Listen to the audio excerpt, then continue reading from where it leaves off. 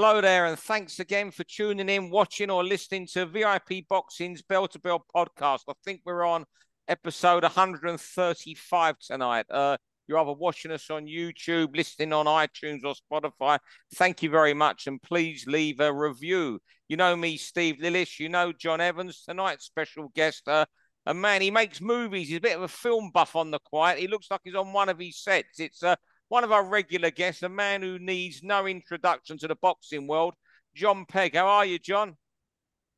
All good, Steve. How are you, mate? Yeah, good, mate. Are you on a film set or so? I wonder where you are tonight. It looks like there's a caravan in the background that some Hollywood A-lister is going to jump out. I was at a theatre. I wrote a play for theatre. It's being performed this weekend. So I was actually there, but there's no signal there. So I'm sitting down the road on a McDonald's so I can tune into you. So I've left them all practicing and come to see you guys. Yeah. So what you got coming up, Jon? I know you've got one show before Christmas at least, haven't you?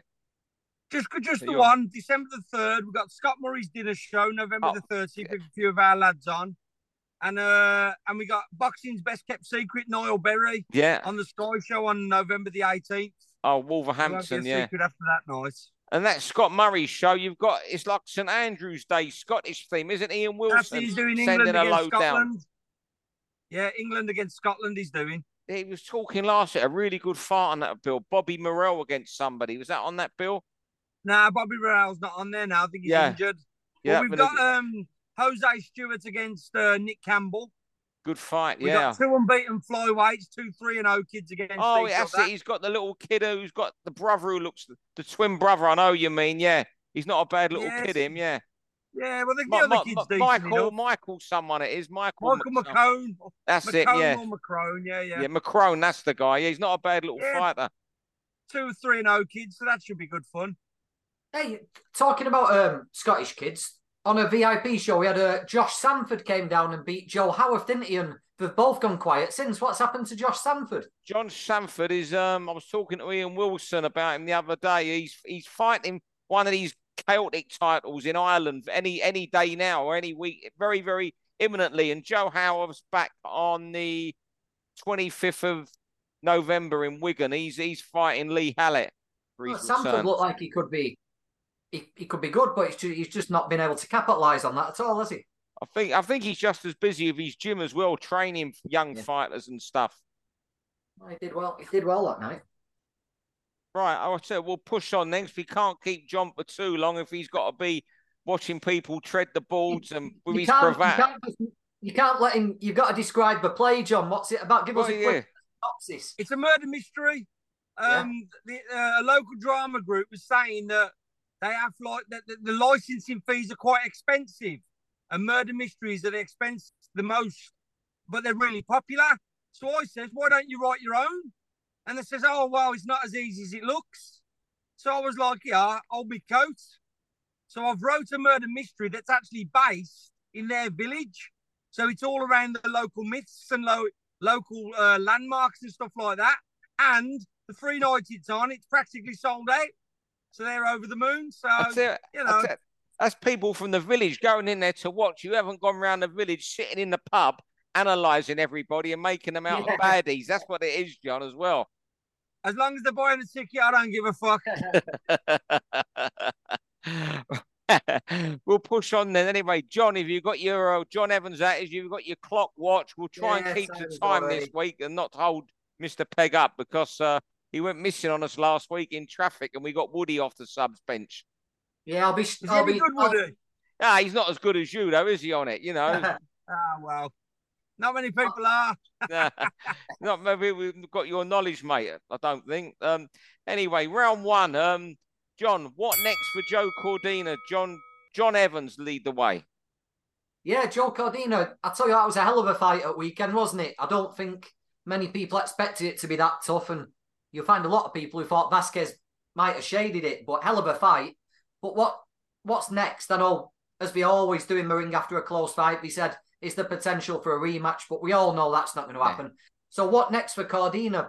Every interview you see, Joe talks a lot about money these days, doesn't he? He wants the highest paying fights and stuff, but I kind of hope, I think Joe's really good, a really good fighter, one of our best in Britain at the moment. And I'd like to see him unify that division, whether it's Shaki Foster or whether it's Navarrete. I'd like to see him try and do that before we get like a Lee Wood fight, which is just purely money at the City Ground. I think Joe owes it to...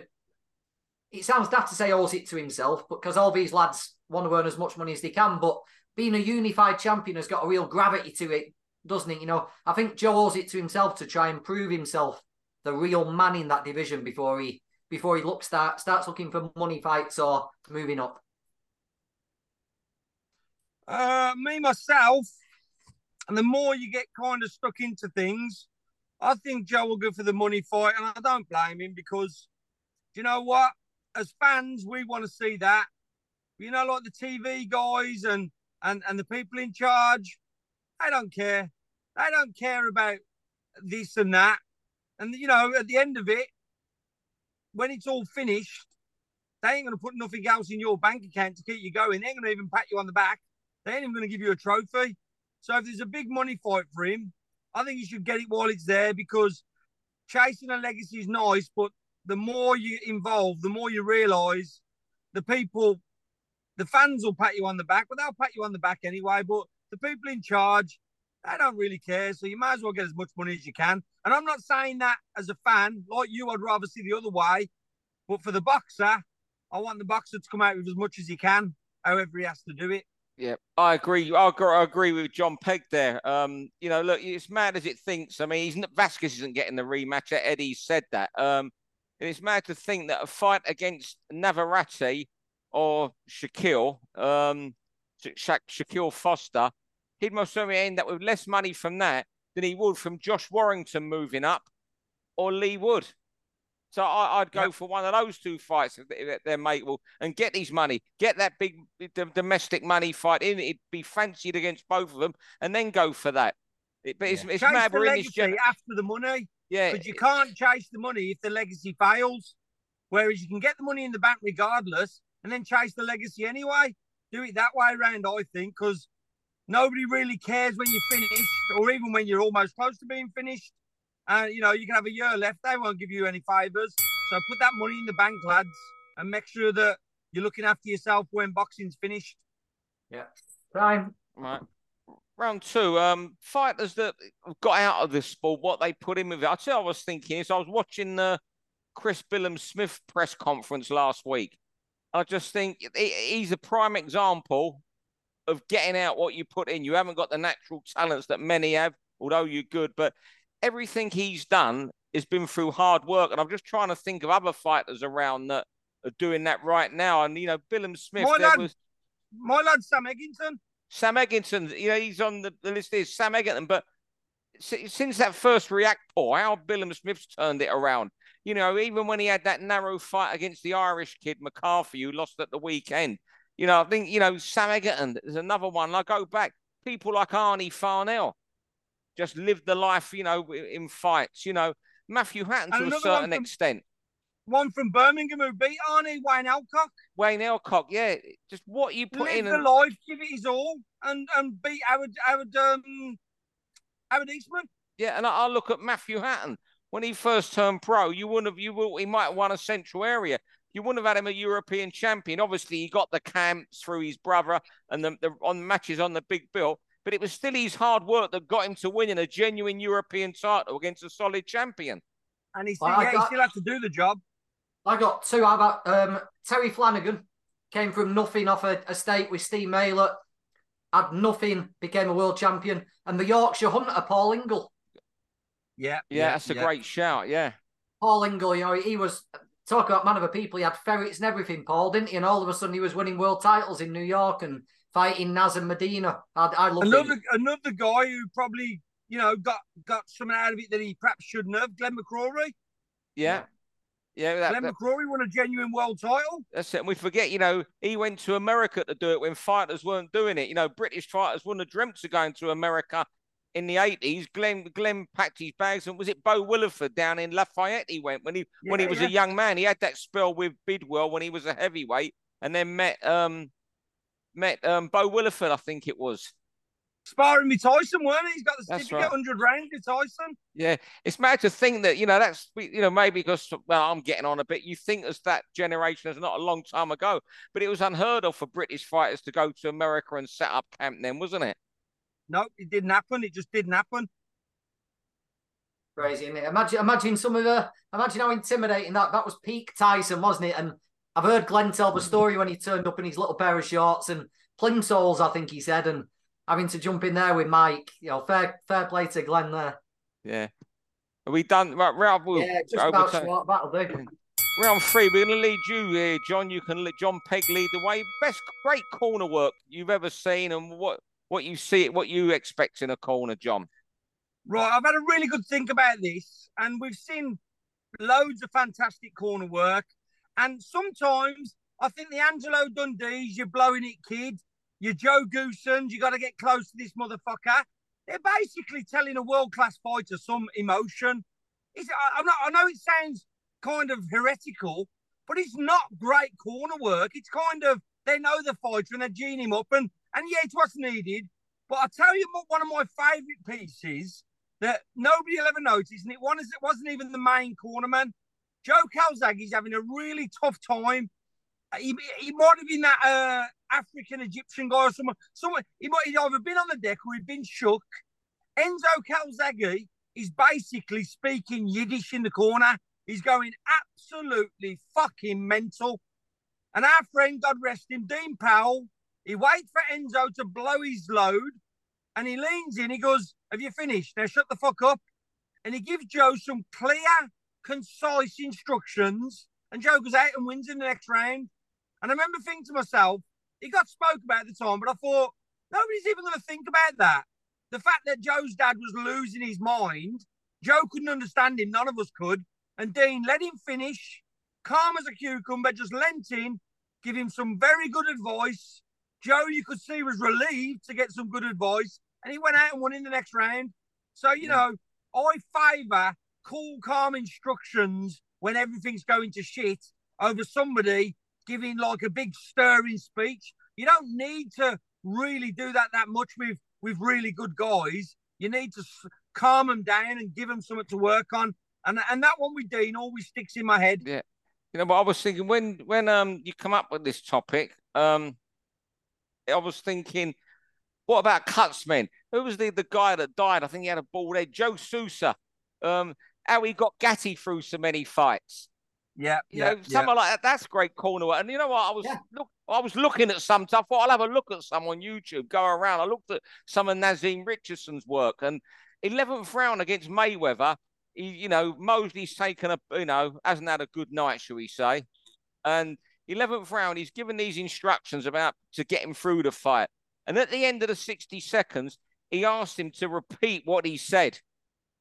Exactly what he said. To check he's still compass mentis enough to go out. To me, that's brilliant work. Another great piece of corner work in not a winning fight. Eddie Futch, the fight of the century. Joe Frazier against Muhammad Ali. Ali is as tired as Frazier in the other corner. He's that tired. And Eddie Futch, with one round to go, and Ali's that tired and Frazier's a puncher, he says, "That's enough tonight. Nobody will forget what you've done here." He had no ego. He had no worries. He had no kind of hope that there was only one round. The only thing on his mind was the safety of Joe Frazier.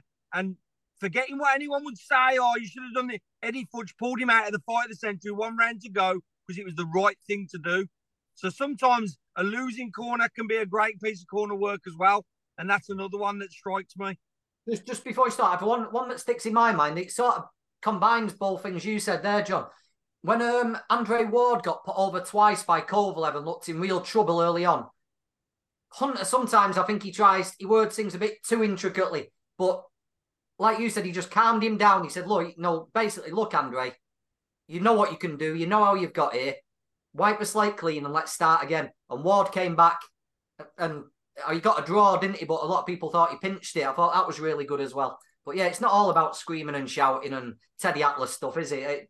Little bit for the camera as well. Just one thing: if you get Kerry Kayes on this, you need to ask him that question.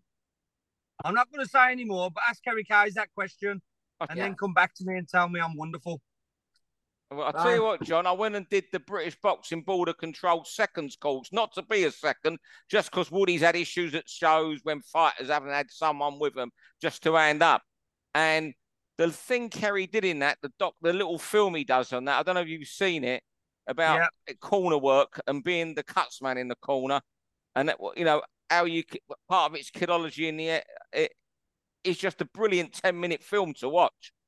It was the most interesting thing of the home day. And of course, your cuts course gets the plug there. Everyone's told to go and do that as well. So, so they should. Right, John Evans, round 4. You wanted to talk about how often boxers should be fighting. Yeah, John Pegg, we good on this. It seems to be like a disease that's infesting boxing at the moment, where even fighters who are on 8-rounders are fighting twice a year, 3 times a year, and they seem to think it's the thing to do, the way to go, because they're seeing people at the top of the sport doing it. Now, I can understand the heavyweights fighting once every 18 months because the purses they get keep them going for that 18 months. But these fighters who are earning 15, 20 grand for British title fights and things like that, they need to be out 4 or 5 times a year, not just for their own skill level, but the boxing needs stars, doesn't it? And stars are only get made when the fans get to see them fight. So the more they fight, the more fans see them, the more they want to buy tickets. It also means we have to train less, and I think any professional sportsman would rather actually do the job than train, wouldn't they? And it just seems to me that they're all missing a trick. They could be learning on the job, earning, and making the profile bigger at the same time, rather than sitting on the arses just watching the careers pass by. But how many times do you think like a 6-round fighter should fight, John? A domestic champion should fight and a world champion. I have a kind of rule. When someone starts off, first 2 years, I want 5 fights a year. The reason for that is they're not learning that much in the fights. So if they have a 2-month camp, they're literally learning for the whole year, because you've got 2 months, December or January and August, where there's no fights. So if we've got 10 months, if we've got 5 fights and we have a 2-month camp, you're doing lots of learning. You're fighting ain't that much learning. It's just experience. And that's what I try and stick to with those guys. And then, to be fair, when they're more experienced, I still want them fighting regular. If you look at Sam Eggington, he hasn't had as many fights recently. And that's mainly because, like, Sky actually told us this month that Sam wasn't fan-friendly enough to go on Sky. And I'm not even joking. Nah, you're on a wind-up there. Steve, I'm not joking. The reason why Sam's not in Wolverhampton is because Sky says he weren't really, like, good enough for that. So, we might as well all go home, mate. We might as well all go home if he's not fan. Honestly, that's what was said. What is fan-friendly? If you look, I've had Sam, unlike Steve Wood, shows in little 6-rounders. Yeah, I know, yeah. Because I think activity, all Sam's best performances is when he's been active, even as a championship level fighter. I think anyone who has more than 6 months out, it affects them to the detriment, no matter who it is. I think everybody, even world title fight guys, should fight 3 times a year. And, like, you know, in 2019, when he was still doing title fights, Sam fought 6 times in the 1 year. And, you know, I just think that's how fighters are good. But, yeah, that's why Sam's only had 2 this year, because he's not good enough for Sky. If you're a world champion, what's wrong with having 2 defences and slotting in a non-title 10-rounder? Well, exactly. Disappeared to Mexico and have 8 and 10-rounders, didn't he, virtually every month? Yeah. What's wrong with that? Cesar Chavez used to have 6-rounders after the title fights. Against people off the streets.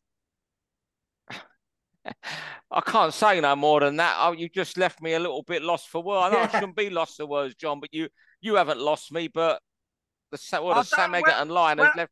I might as well. I want to just go home now. Well, I'm at home, but I might want to go and beg in a darkened room hearing that Sam Egerton's not fair. I tell you, we'll just give them guns when they go in the ring and knives and shoot each other. Knives, if he's not fan friendly.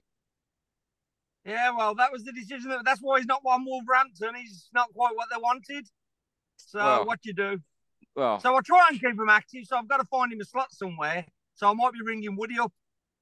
Yeah. Because Sam wants to fight. Sam just says, I'll fight anywhere. As you know, that's not just him saying it, how a lot of lads do. Look at his record. Yeah, Sam boxed at Cannock before he fought Joe Pigford. Yeah, I think about Woody's 6 weeks before. I think Woody's got 3 shows this year still. There's no Jolly Boys this year, unfortunately, but there you go. I'd like to see Sam against Mike McKinson.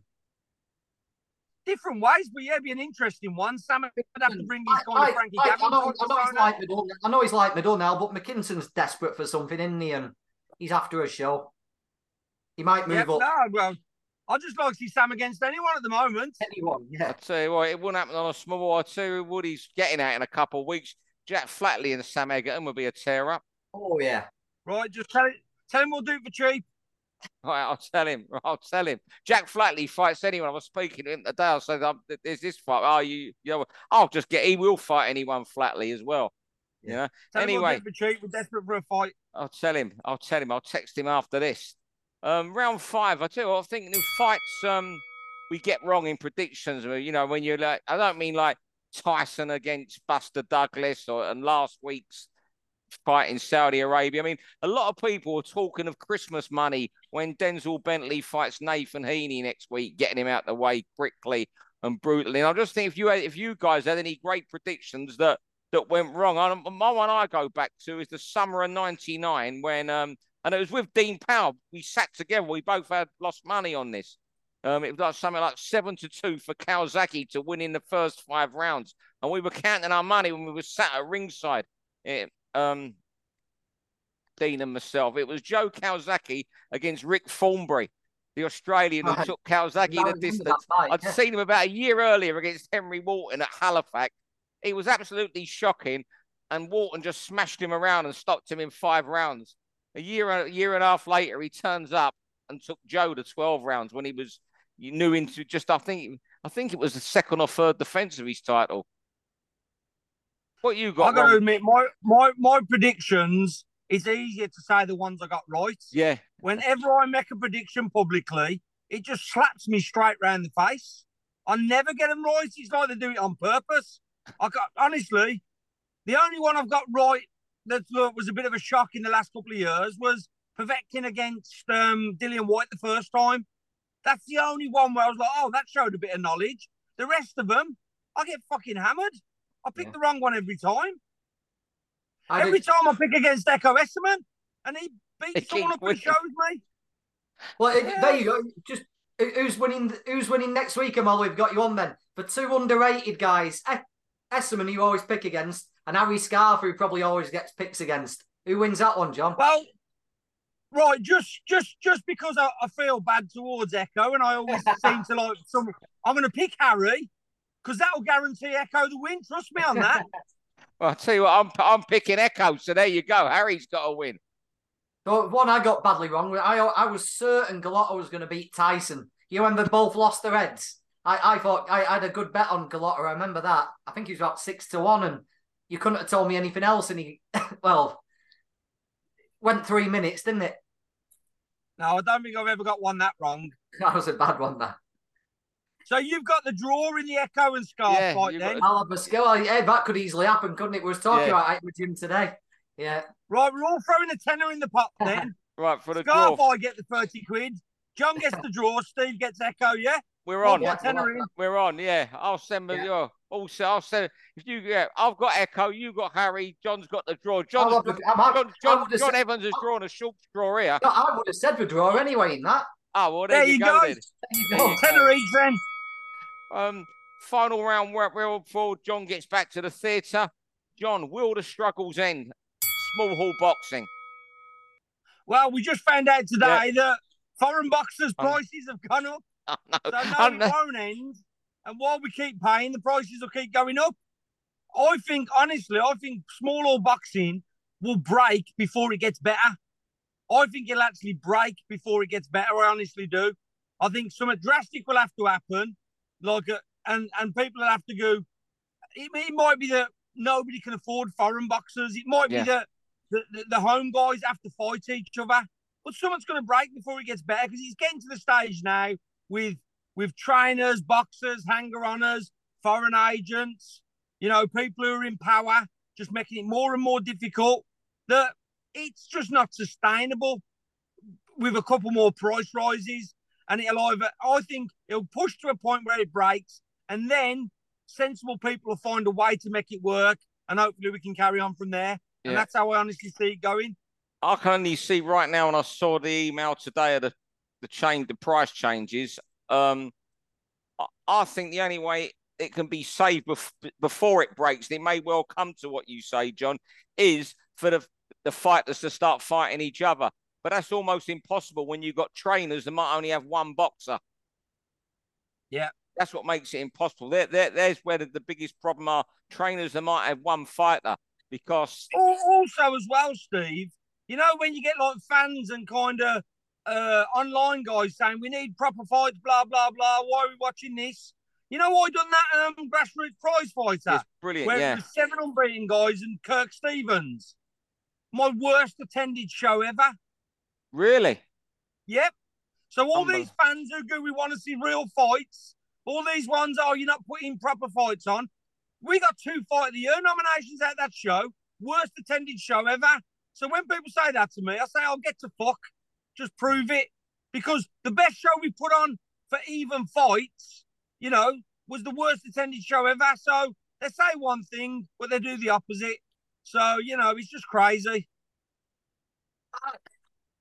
I was talking to someone about this the other week. You'll know him, John. But how much power, if you, Carl, Steffi, Kev Marie, Steve Wood got together, do you think it's within your... Have you got the power between yourselves, given how much control you've got and how much influence to make a change?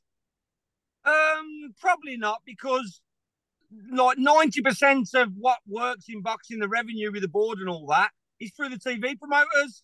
Yeah. So as long as the TV promoters can put their shows on, they're, you know, a lot of the time there's too many small hall shows. They'd probably be happy to get rid of us, to be honest, because we bring not a lot to it, like money wise, and the small and the big shows do all that side of it, and they just bring in people from abroad or they cherry pick who they need. So I think it'll be an overhaul.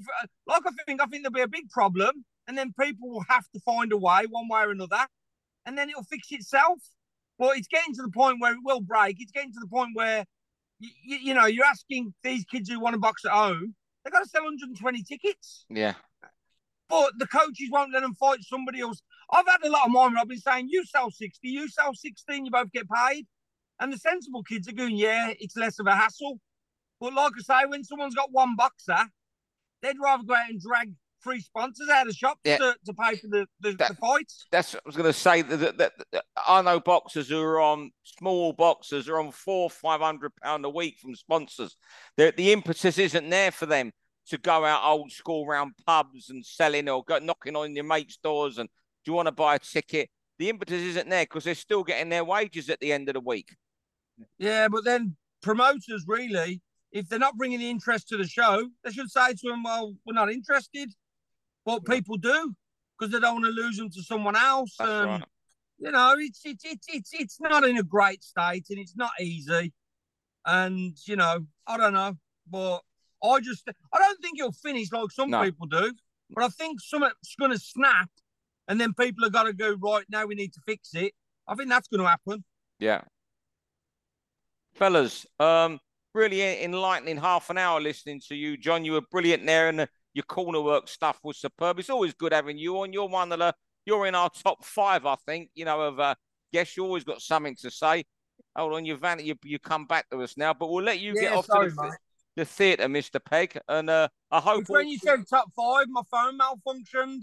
Oh, you're in our top 2? I'll tell you what, Ryan Walsh for me is always brilliant. He should be on TV talking boxing. Yeah, he's good. But I'm better looking.